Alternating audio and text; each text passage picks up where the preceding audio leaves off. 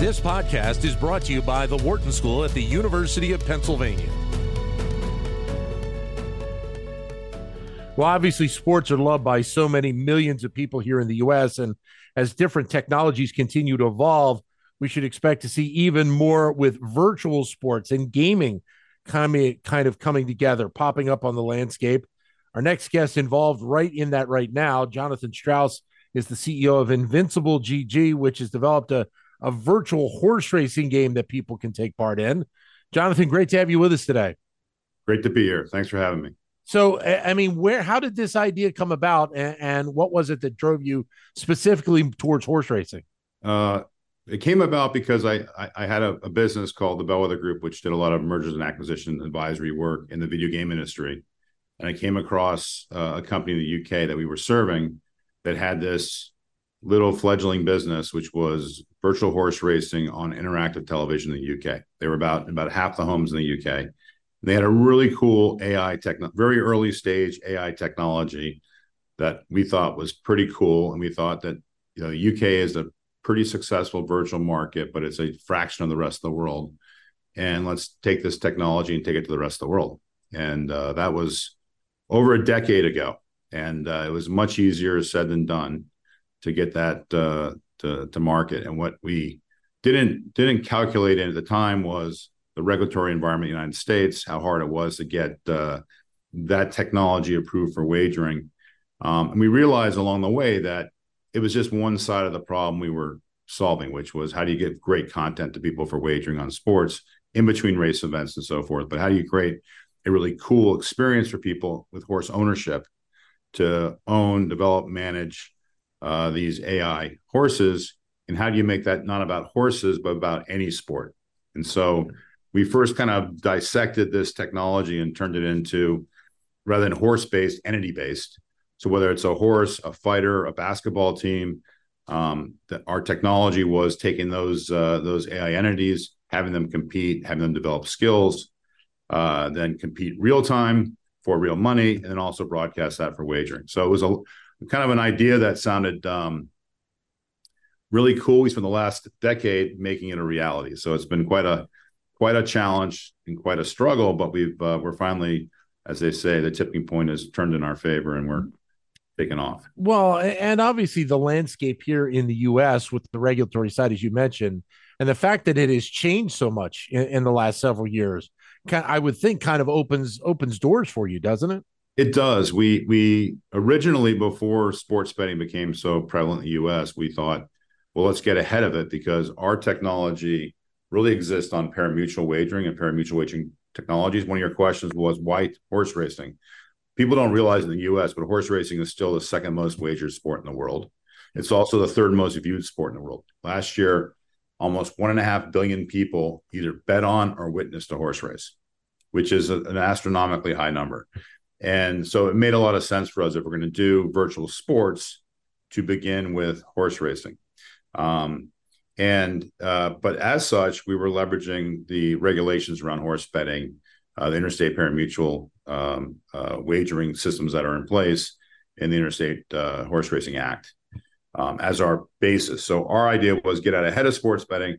Now that sports betting's here and states are becoming more open in terms of the regulations, there's a lot more ways for us to go to market than there were 5 years ago. So what you have built up right now, I would think you have to have a wealth of different tracks, of different horses, of, all these different components that come into play here, that you kind of build a pool of opportunities for people to bet on different options. And the other thing to it was, do you basically also have to build a data of the level of success that each of these AI components have so that people can understand, where potentially to put their bets? Absolutely. And that was actually we did that first, which was we knew we had to have these AI entities compete and we had to track their performance. Otherwise it wasn't handicapable. Right. But we spent, our platform has definitely grown. We view ourselves in the horse racing side as a partner of the industry. The horse racing industry needs desperately to bring in younger demographics. Their population of fans is aged and aging. and they don't do a great job of bringing younger people into the sport. And so we're a way to help with that. And by providing things like artificial intelligence and kind of advanced gameplay, which younger demographics are excited about and use every day, but also connecting to, like, we're also a Web3 company. So we've got our horses are also NFTs. We're the first what we call AI-powered NFTs, where the NFTs actually change as you develop a horse, race a horse, it gets experience, it improves, all that's continuously updated in the blockchain. So we're dynamic, multifunctional NFTs, where those really haven't existed before us. And people have true ownership. So it's both pulling in, we pull in from that technology pool, we pull in from AI technology, and obviously we're doing things in simulation and so forth. That's pretty cutting edge. And obviously the focus you kind of alluded to before is around mobile. And that's really, I guess, not really a surprise with how we live our lives these days. We've all got the smartphones close to us. And so that's probably the easiest way for somebody to connect with something like this. Absolutely. One thing we've learned about younger demographics is they're very social. They're very social, but yet they're also very into constantly communicating with their friends via their phones. So if you ever hang out with a bunch of millennials, socially, you realize very quickly that you're having a conversation, but they're having second and third conversations at the same time via their phone. And that's the experience we're trying to create. So if you're in a big sports book like the MGM Grand or the Wynn in Las Vegas, our vision is you have a group of people who are participating in these races and competing against each other in real time. So people can bet on the races, people can be in the races, and they can race among their friends. And so that dual screen experience is a really important part of our strategy. And it's also, if you look at the economics associated with gaming, the mobile gaming is a $100 billion market, where PC or Web3 gaming is less than $3 billion. So we're trying to tap into a much larger market and actually try to bring mobile gamers into the metaverse, because we think it's really exciting and there's really cool technology they should be employing. You talk on the website about building trust-based relationships. Talk about the importance of that in the process of this build out. Yeah, so we've always been very focused on doing things the right way. We obviously play in industries that can, on the edge, be gray markets. So there's obviously the entire history of online gaming, and then the U.S. now approving sports betting in the U.S. We've always played on the very black and white side of that, and we only go into states where our technology is approved, the platform has been certified and approved by the gaming authorities. We don't mess around with any form of gray area wagering. Same with Web3. We don't do anything with VPNs or allow people to play our games or participate in real money contests unless they're in a state that authorizes it. And that's part of building trust among not just our consumers, but also among the regulators and also the industry, because the industry gets hurt when people come in and bend the rules and there's a lot of companies doing Web3 wagering currently, and they're not doing it legally. And right. We're just not going to participate in that. And also with IP, intellectual property is really important to every sport. And horse racing is one that's often forgotten, which is you have these incredible horses, incredible jockeys, you have these tracks that are iconic. And those rights deserve to be, respected in the gaming environment, in the mobile gaming environment, also in Web3 environment. And you'll see companies like Zed have come out and their players create famous, like there's a secretariat that exists in the Zed run universe. And we're just not going to do that, because we're trying to partner with the industry, help them bring younger demographics in. And, our platform does, as you said, we've got incredibly lifelike photorealistic versions of famous tracks. We have our own tracks as well, but we're trying to also bring real horses into our game as NFTs as well. What is the state then of the racing industry in general, and how much do you think you can help continue to build that up over the next couple of decades, as potentially you get in more younger demographics into this? Well, we think a lot. I mean, the state is, and it's hard to talk about horse racing in any one market, because the U.S. market is very different from Japan and from Hong Kong. A lot of the international markets are flourishing. They're doing incredibly well, and younger people are coming to the tracks, and it's part of their daily life to bet on horses. The U.S. is very different. It's a industry that's been in decline here.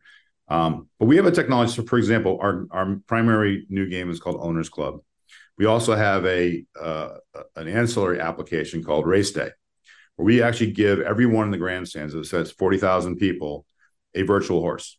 and it will run on the same day of the race. So in between the live races, we'll actually have virtual horse races running, and they'll culminate in a contest where the winners get really cool prizes like tickets to the Breeders' Cup, partial ownership of a real horse, ownerships of our horses, and it's really exciting. And obviously, we're trying to funnel them in to our game, but it's a cycle. So we also then have our races running at the tracks for wagering.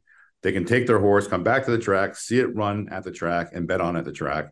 And we create this kind of cycle of calendar cycle of events that pull people into the game and send the people from the game back to the track. And it's a way of creating a lot of excitement and new customers for the tracks. So obviously you're starting with horse racing, but you did say, that this would be potentially a first sport. What are potentially the other sports then that you want to consider down the road? Yeah, so I've already met, I'm a basketball guy and I'm a former Duke guy. So basketball is top of my list. And so we're developing a 3-on-3 basketball game that will have, well, I think will really showcase where our AI is going.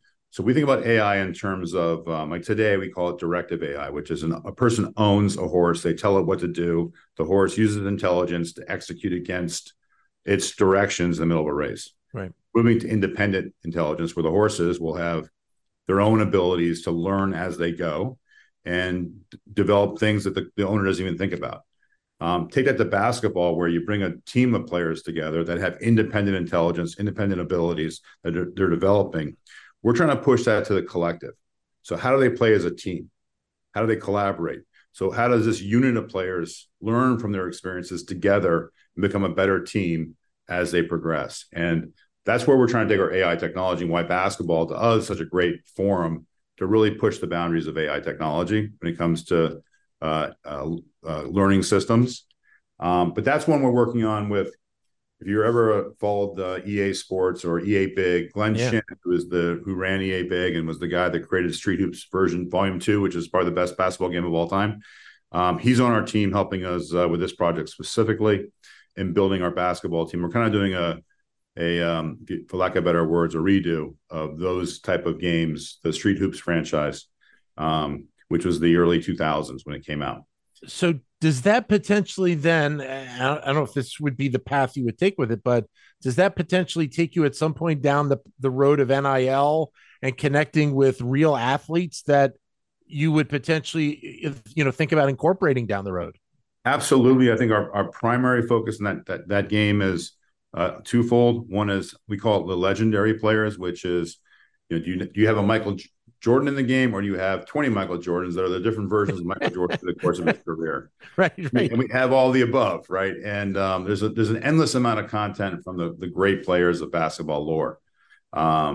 Certainly, as we progress forward, whether it's great college players, great high school players, we certainly can be an avenue for them. But also, we see it as people like to create their own characters. They like to create their own entities that are unique, that are themselves.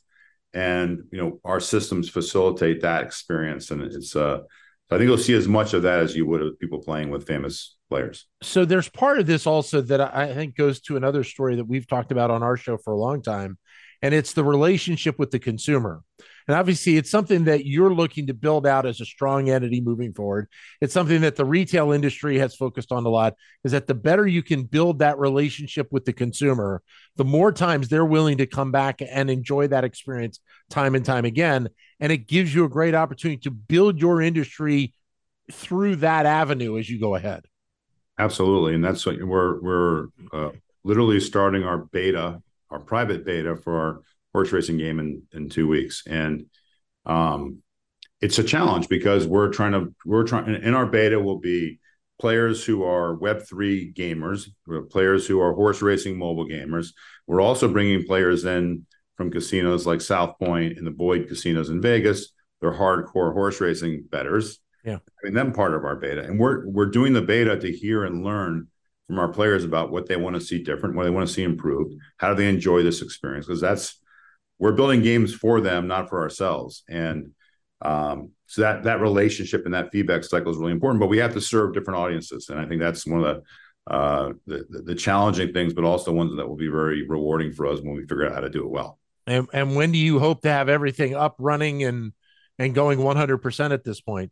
Yeah, so the private beta is in, I said, a few weeks. We plan to have a larger public beta, 2,500 people in December, and the full game will be released in February of next year. So it's we're right. It's very close. We're almost to market. Yeah, I was going to say probably the anticipation and the angst is probably building up as you get a little closer towards the end of the year right now. Yeah, it was amazing. We've had so much unexpected success initially in regards to our marketing and people wanting to participate. It's overwhelming because you don't want to say no to people, but we don't simply have enough NFT horses to sell. We don't have enough spots in our beta. It's a lot of disappointed people that can't participate yet, but come first quarter, they will. Finish up talking about the component of using NFTs in this process as well, and why it was the right path for you guys to go down. There's a couple of things we're doing. So yeah, NFTs, we've always had the concept of players owning their horses themselves. When I host that horse on my server, it doesn't really feel like you own the horse yourself. I'm kind of holding it for you. And the blockchain allows us to actually have those horses reside for the player in their wallets. So it's their horse from day one. And that notion of true ownership, I think, is really important. If they want to develop the horse, they can. If they want to sell the horse, they want to breed the horse, they can do all that on their own. They don't need us to do that. And that was a really important component. The other thing is that I just think there's so much to Web3 and blockchain technology that's beneficial to the world. It's getting a really bad rap right now. We've always, all of our capital to date has been through, let's call it family and friends, substantial family and friends. We've raised a lot of capital that way for a long time, but we're going to turn it and actually issue a security token, which allows people to invest in the company via a security token, which means it's a venture investment, but at the same time, it'll have market liquidity in 12 months, which for me, having spent the last 2 decades in the venture community, is a wonderful thing, because there's nothing worse than being locked up in a company after 7 or 8 years and not being able to get out. Yeah. And these security tokens allow people the liquidity to exit if they want to, or bring new people in if they want to come in. So we're leveraging the blockchain really in 2 ways. One, the NFTs, and the other is with our security token, both of which are really exciting for us. Jonathan, great to meet you. Thanks very much for your time. All the best with this. Look forward to talking to you again down the road. Likewise. Thanks so much. Thank you. Have a great day. Jonathan Strauss, who is the CEO of Invincible GG. To keep engaged with Wharton Business Daily and other Wharton School shows, visit businessradio.wharton.upenn.edu.